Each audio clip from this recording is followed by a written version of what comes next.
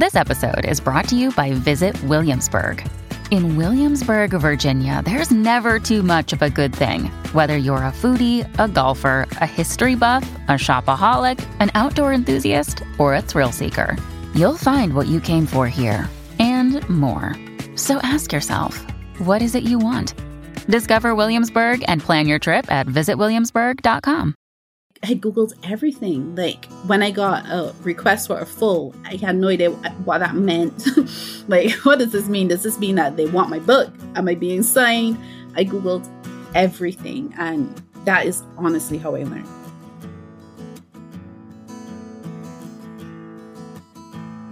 Welcome to Queries, Qualms, and Quirks, the weekly podcast that asks published authors to share their successful query letter and discuss their journey from first spark to date of publication.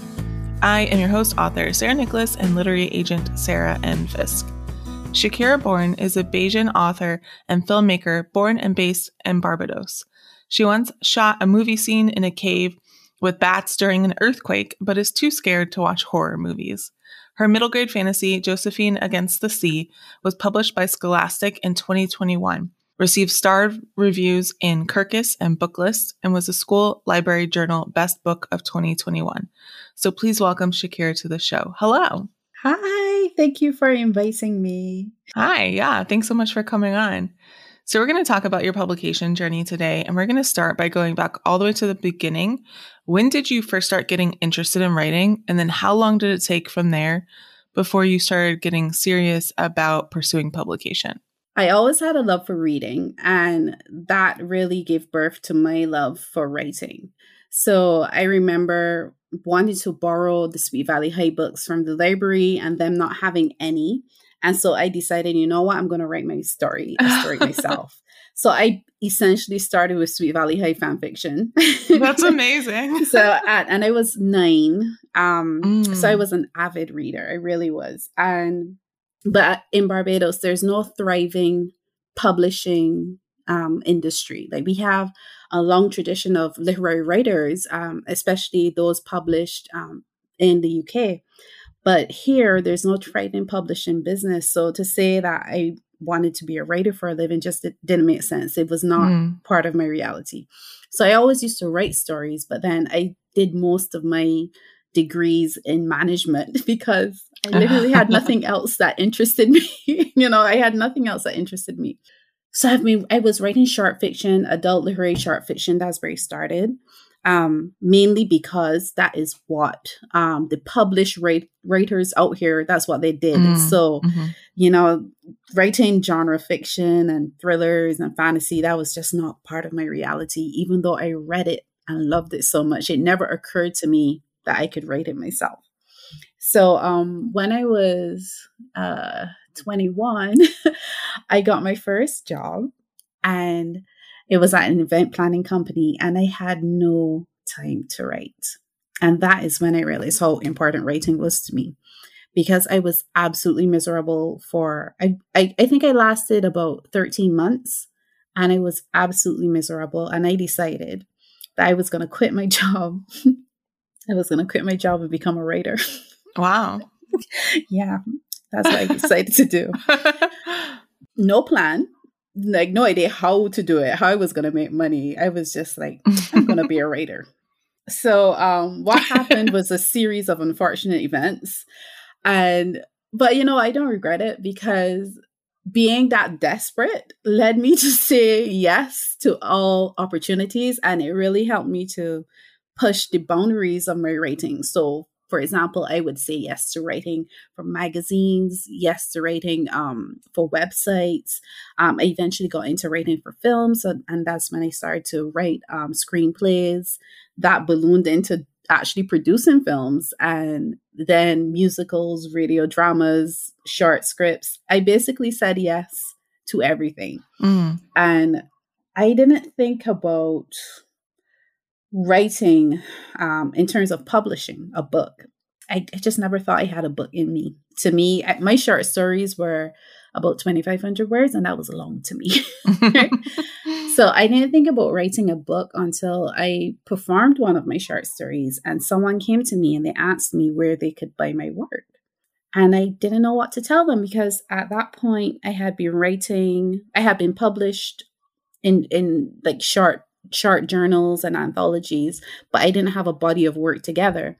So I decided that I was going to self-publish because I wanted to be able to have like a portfolio of printed work for people the next time someone asks me, where can I find your work? And it didn't occur to me to send it to a publisher because, again, that was not my reality. I just decided I was going to self-publish. At first, I wasn't even going to charge for the book. I was just like, I'm just going to put my stories together. And and when I did do research, I realized I would have to write more stories, unpublished stories. I couldn't just put all the published stories together. So I was like, no, this is too much stress. Let me just publish the book. I still cannot believe the reception that collection got. Honestly, it was successful to me because I had no expectations for it. And up to 2019, I was still being invited to different literary festivals around the world because of that collection. That led me, I think I got invited to a festival in Trinidad. And there is when I was introduced to these magical people, literary agents. There was a workshop from a literary agent. I was like, a literary agent? Who is that? What does that mean? And that's when I found out, there are people whose job is to sell books, And this agent, she was based in the UK. Remember I told you that we don't have a thriving industry. And to me, I always thought that non-Caribbean people would not understand my stories. I would write in Bajan Creole, I would use references that people may not be familiar with. So I just never thought that my audience would have been anyone outside of the Caribbean and the Caribbean diaspora. So there was this one Caribbean small press that published Caribbean books. So it was like, either you publish there or you self-publish. Oh. And I sent her a query.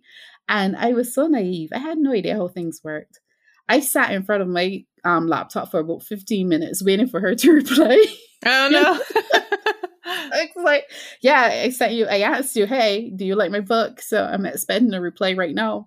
I have not gotten a reply to this day.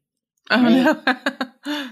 I just got distracted doing movies and doing other things. And before I knew it, years had gone past. Let me see. I think years, like maybe 7 years had gone past with me just experimenting in different genres before I even thought about publishing a book again. And the reason I started thinking about publishing another book is because there was this competition that was introduced in the Caribbean. It was called the Burt Award for Caribbean Young Adult Literature. Now, I had no idea how to write for kids. I was not interested up to that point. It just never occurred to me to write for kids. But this competition was different. This came with money, a cash award, a publishing deal with a publishing house, and then distribution throughout the Caribbean. So the organization actually bought about 2,000 copies of your book to distribute to libraries and schools throughout the region. So, I'm a person, I like challenges and I don't say no, especially to such a great opportunity. So I decided that I was going to try to write a book. And I bought all the copies of the past winning books and I read them and I wrote a book and I was like, this is it. This book is brilliant. Yeah, I love this book. There's no way this book is not going to be shortlisted. And it was not. No. I was so devastated. And you really believed. I was like, this is just gold. So it was not shortlisted and I was devastated. So I got distracted doing other projects. And then the next year, I heard the competition came around again. But I decided, I wasn't going to enter because of what happened the year before. But then I read this interview from one of the winning authors. And she said that she wrote her winning entry in 2 weeks. Wow. And at that point, I had 3 weeks. So I was like, well, I have an extra week, so why not? And I decided to write a completely So the first book was adult fiction, realistic, contemporary fiction. This one I decided to do fantasy about a mermaid, an idea that I had in my head for a very long time. And I wrote that mermaid story in 3 weeks. Mm-hmm. And I think I submitted the competition's end date was October 31st, 2017.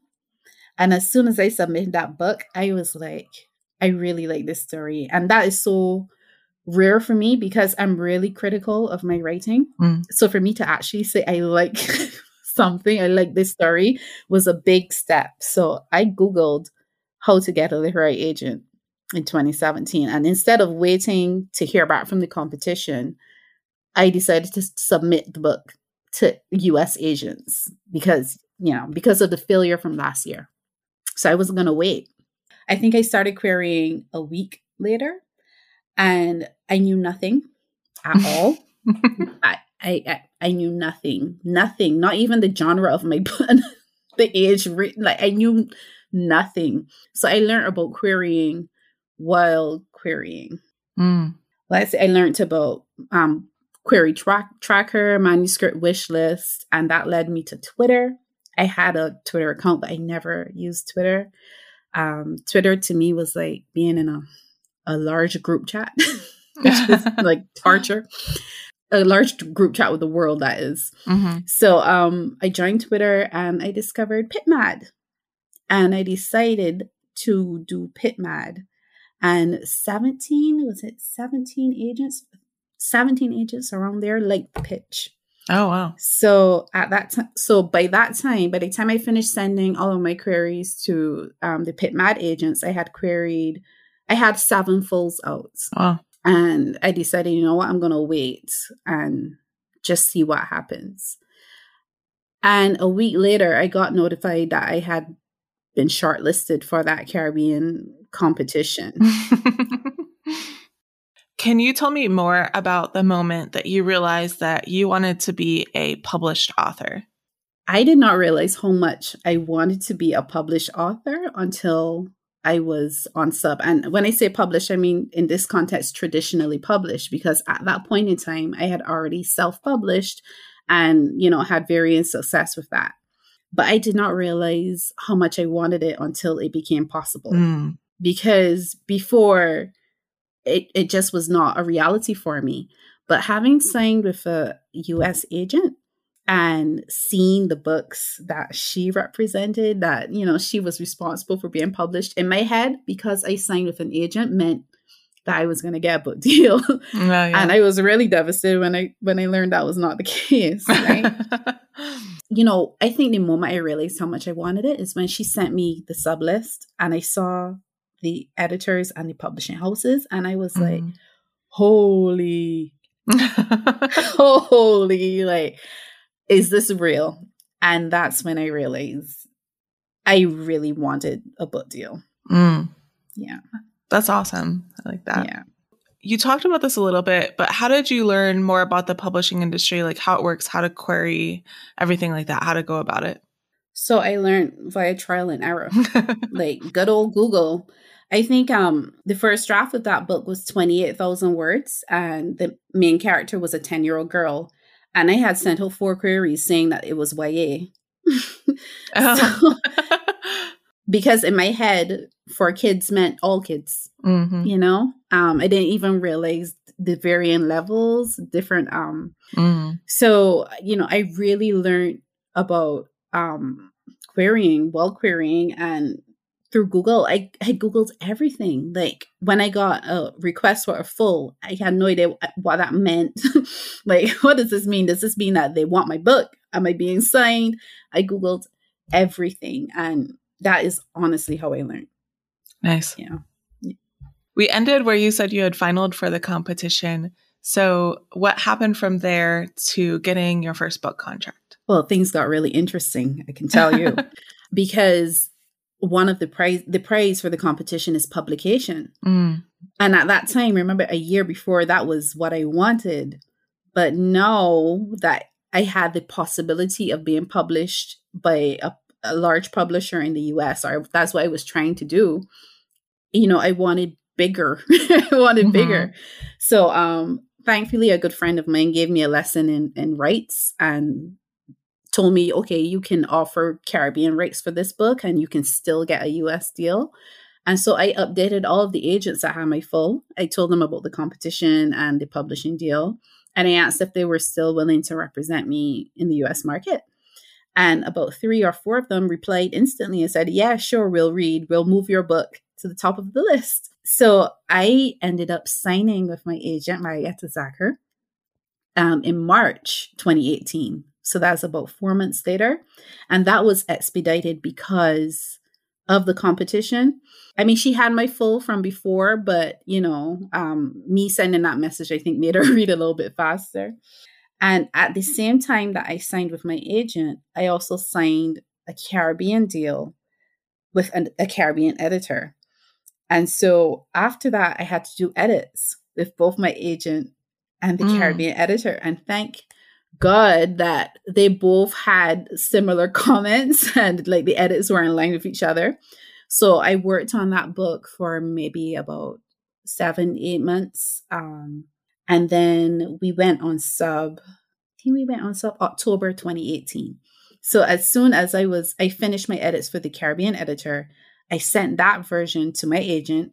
We worked on it a little bit more and then, we went on sub. And I remember we went on sub to 9 editors and it never occurred to me, mind you, remember, I had no idea that I would be writing for kids. It wasn't like a year before. If you told me that, I would have laughed at you.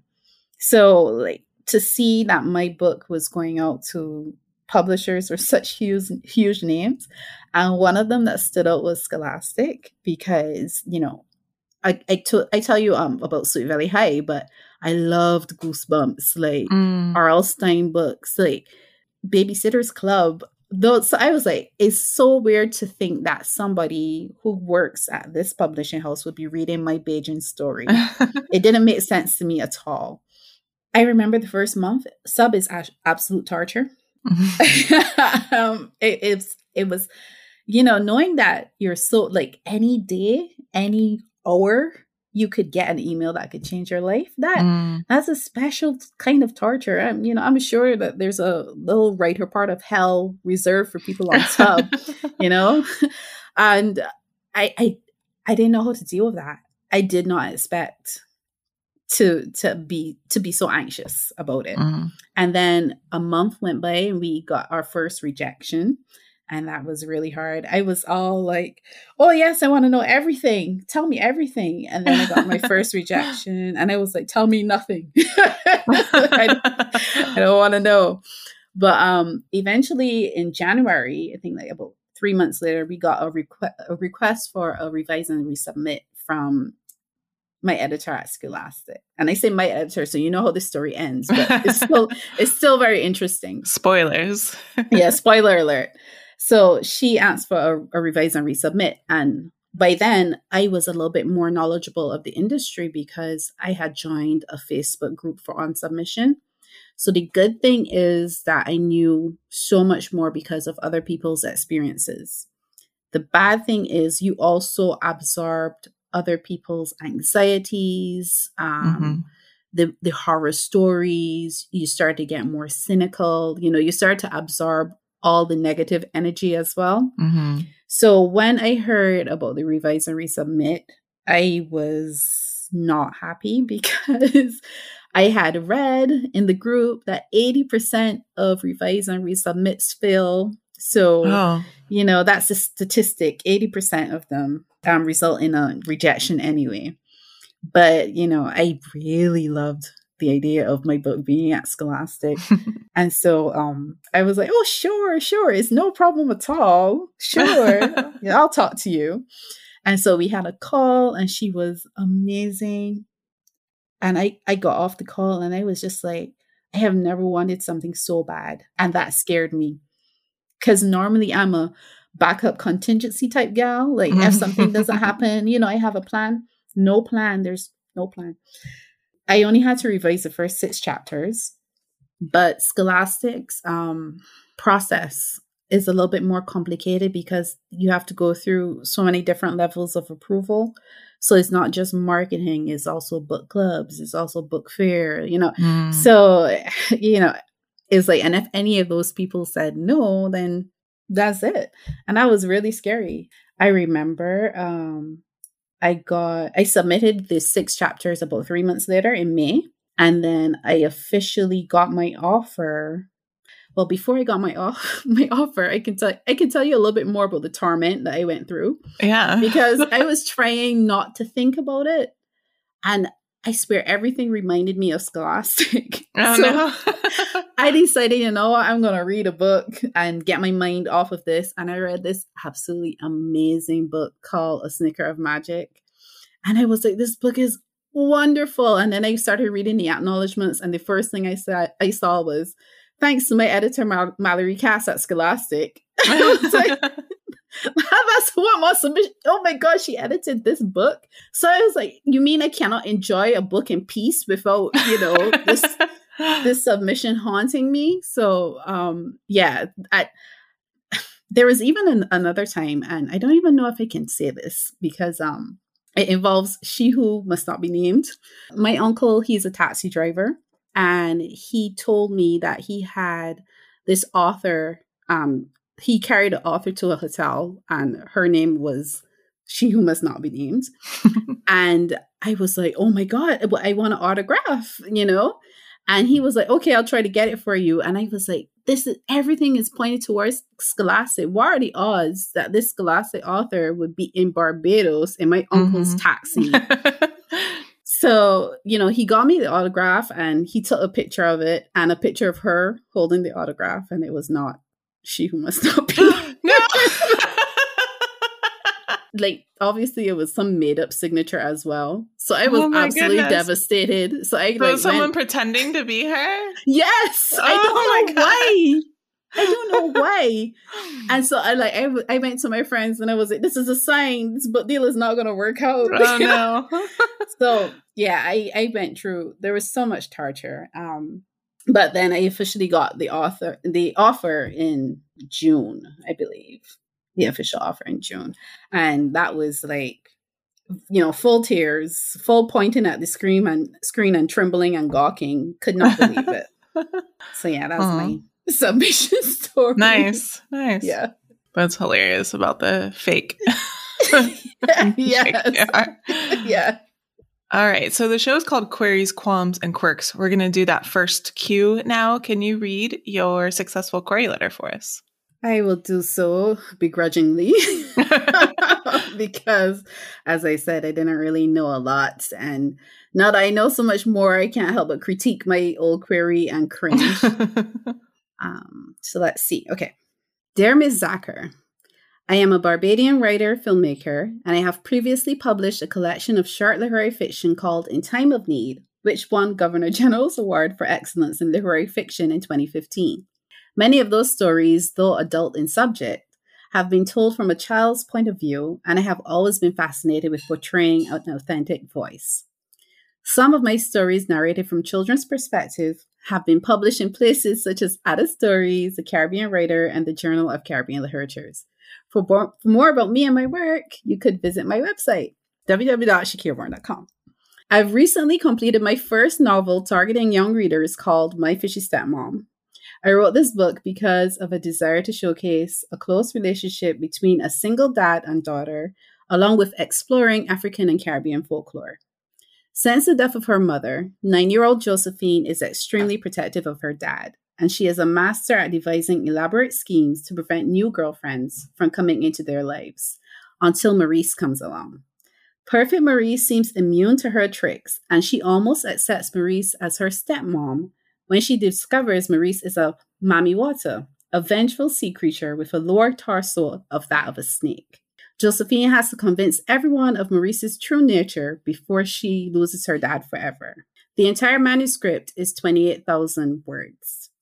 I found you via the manuscript wishlist website and was delighted to see that not only are you from the Caribbean, but that you also enjoy being near or in the sea. I hope that you'll be interested in this story where a mythical creature from the sea is at odds with humans on land. I have included the first 2,000 words below. If you're interested in reading more, please feel free to contact me. Thank you. Oh, I think for not knowing anything, that's really good, especially the description part. That was really good. Yeah, but then it's like, see how long I took to get to the description? So now, I'm like, oh my God, save the bio stuff for later. And it's just a line. Like, you don't have to say so much. But, to me, I really think this is a good example of a query that may not have been perfect, but it still got me 7 full requests, because I believe that the writing is more important. So unless your query letter is totally incoherent, I think that the writing is the more important part of the package, because, the agent has to connect to your writing. And so they may forgive you for a query letter that is like not totally perfect. And honestly, I try to keep it straightforward because of all the different conflicting information I was having online. Like, some people would be like, oh, write in the voice of your character. And then another person would be like, oh, do not write in the voice of your character because it may be annoying. So I just decided to play it safe and just say what the story is about, say, who I am, and then say thank you. And I still believe that philosophy, of course, with a few tweaks. Yeah. So how has your publishing experience been since signing that first book contract? Especially, were there any surprises along the way? Oh, everything was a surprise. I got surprised this morning.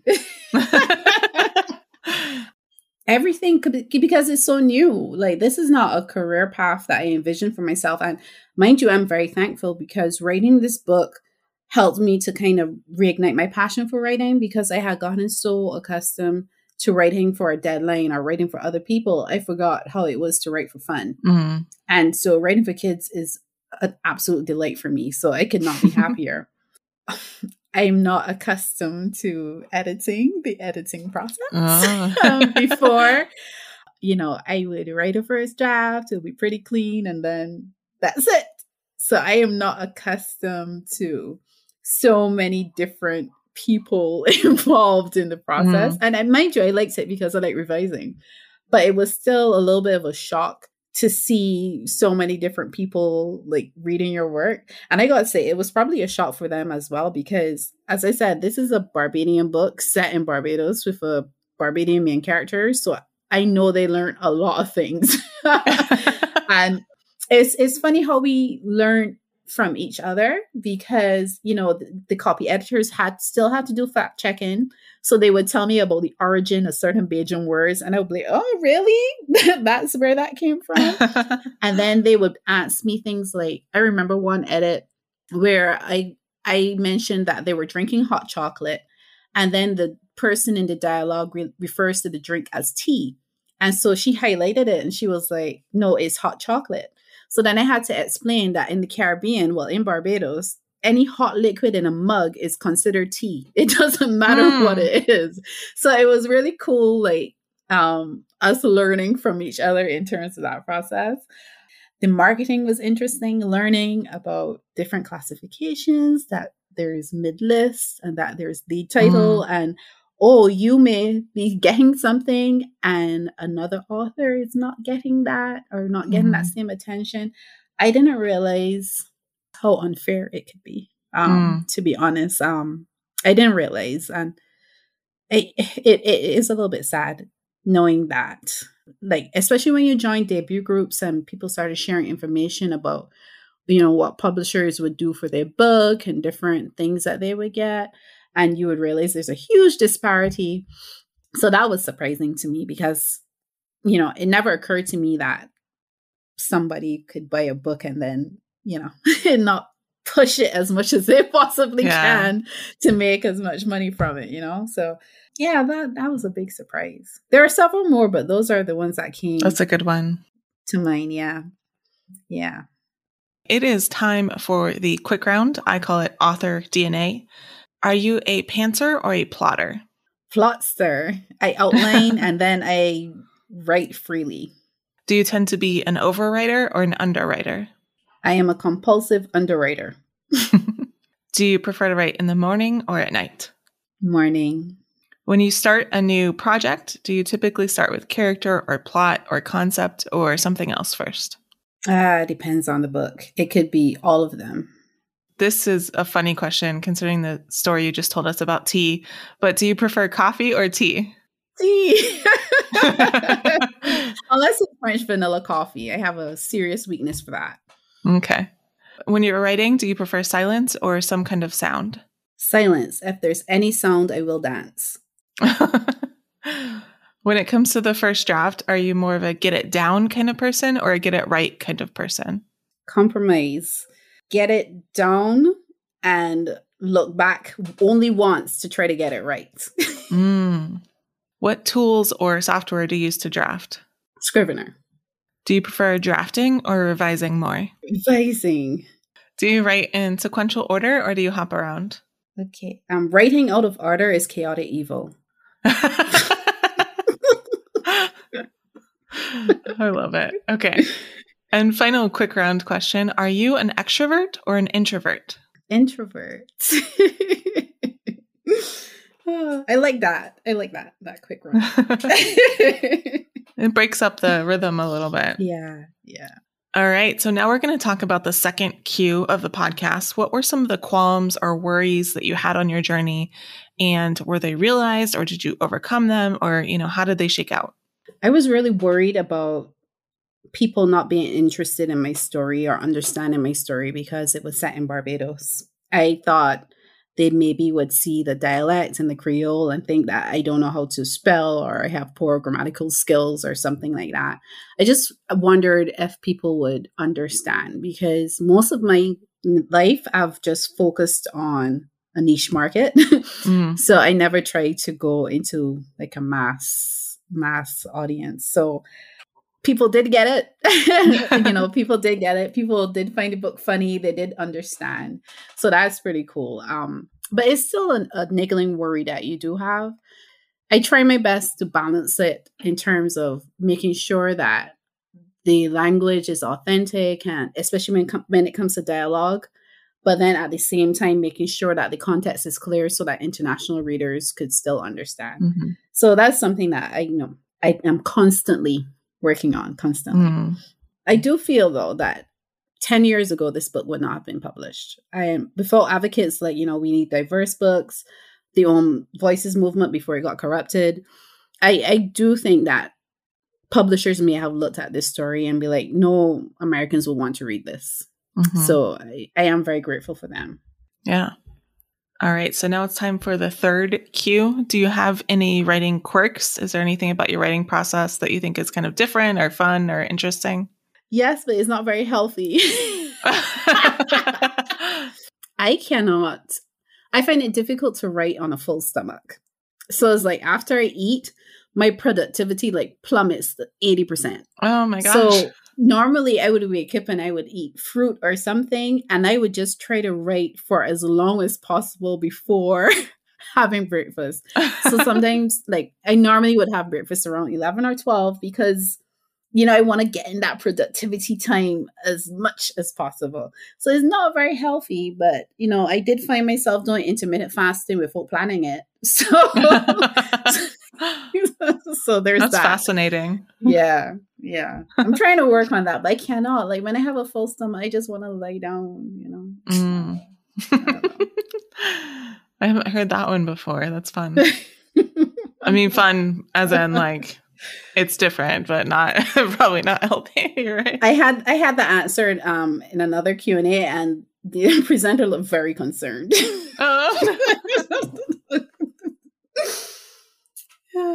So when you were in the lowest parts of your journey, what kept you going and why did you stick to it? I guess I didn't have a choice to continue. When you have no options, because I am a freelance writer. I was writing full time. So I couldn't just decide, okay, this writing life is not for me. I'm going to go back and focus on my day job. I didn't have that. So I didn't have a choice, first thing. Secondly, my family and friends, they really believe in me a lot more than I believe in myself. So anytime I started to feel depressed or upset or it was too much, they would just be there supporting me. I always get ideas. It's so painful. I'm trying to be depressed and all these darn good ideas for books keep coming up and I can't stop them. So every time, you think, all right, this is too hard, then you get this brilliant idea in the shower and you're like, I must write it or I must think about it. So honestly, I guess life and, being inspired by so many different people and statements and characters, I have an email address for my ideas. That's how many I have. Interesting. So yeah. Do you feel like you made any mistakes along the way that you'd like to warn listeners about? So, hopefully they don't make the same ones. For me, I mentioned it before about not doing enough research. I was just impatient and it paid off, but it's not, I would not recommend that at all. So do some research on agents, like take your time, search for them on Twitter, look at their tweets, see if you like their personality. Don't just decide, okay, I have a middle grade book, so I'm going to query every middle grade agent because clearly we're a good fit. Just take some more time to get to know the agents that you're querying. And then, have a plan. If you quit your job, do not say I'm going to write and then have no idea how you're going to make money. Don't be me. So like, just have a plan, and maybe take some more time. Like, I think really just be more patient. I think, you always think that if you don't do something by X time, the opportunity is going to expire. And that is certainly not the case when it comes to publishing. Mm-hmm. Yeah, that's a good one. Relatedly, can you share with listeners one of the most important lessons that you learned on your journey to publication? So I'm a person, I like control. I like to plan. And I have realized that you have no control over success in publishing. And once you reach a certain level where everyone is talented, everyone is a great writer, it's just a matter of luck and perseverance at that point, And so I've learned that all you can really do is focus on what you can control, and you control the story and you control your writing. There's nothing else that you control. So, if a book fails on sub or is not as successful as you want to, you will fall in love with another character. It may not seem like it at the time, but I promise there's another idea waiting for you and screaming at you to look at them so that they can be developed and turn into this. You will always have another dream project. I think that's what I've learned. And I'm saying this, I'm a big hypocrite because I need to listen to this, the next time something bad happens. But really, if you can, just focus on the stories you want to tell. I love that. Good. All right. I call this the acknowledgements portion of the podcast. This is not a business that most of us succeed in completely on our own. So who are some of the people or even organizations who helped you along the way, and how?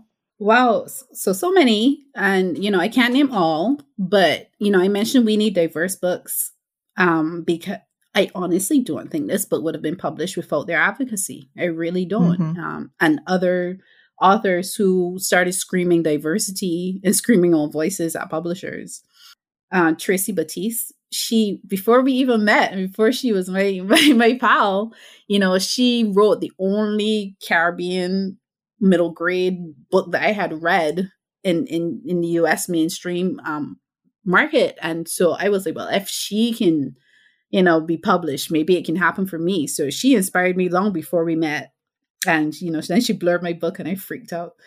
Then Karen Lord, she was the only Barbadian I knew who was involved in the US publishing industry. And she really clarified a lot of things for me when I was like, what does this mean? Like, what should I tell this editor? Like, she was the person that I would always correspond with at first.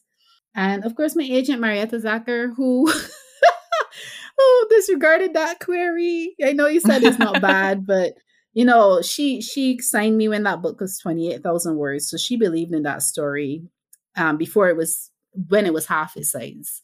So there's so many people, my editor, like the writing community, Pitch Wars and Pitch Mad. Like I knew nothing. You know, I did not have a community. I was afraid to tweet. And now, you know, I'm always on Twitter. So yeah. You brought up the word count. How many words did it end up being when you published it? When I published it, it was 61,000 words. Oh, wow. Okay. Yeah. Yeah, big change. Yeah, big change. So, Shakira, before you go, can you let us know what you're working on next?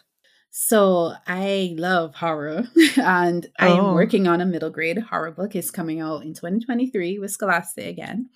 And it's called Duppy Island, and it's about this filmmaker who is trapped on an island with these faceless children called twins. So I have delved more into Caribbean folklore. So I'm continuing in that vein, but I'm making it a little more scary. Yeah. Based on a true story, right? Please do not. Like, that's terrible. That's terrible. I hope to never be in that situation. Yeah. So yeah, we'll see how that goes. Nice. I got chills when you were describing it. So yeah, like it's really freaky, you know. Like I always wonder if it's too scary for kids, but then kids are so morbid. I think they'll be fine. All right, Shakira, thank you so much for coming on the show today and sharing your story with everyone. Thank you so much for having me. I had so much fun. Me too. Thank you so much for listening to this episode of Queries, Qualms, and Quirks. You can find the text of Shakira's query in the show notes, along with links to find out more about her and her books. If you enjoy the show, I'd really appreciate if you'd help me find new listeners by leaving a review on Apple Podcasts or Podchaser, telling your friends, or sharing this episode on social media. If you're interested in supporting the show, go to patreon.com/pubtalklive. And if you're a published author interested in being a guest on the show, please click on the Homebase link in the description or go to sarahnicholas.com and click on the podcast logo in the sidebar. That's Sarah with an H and Nicholas with no H. Thank you so much for listening, and we'll see you next time.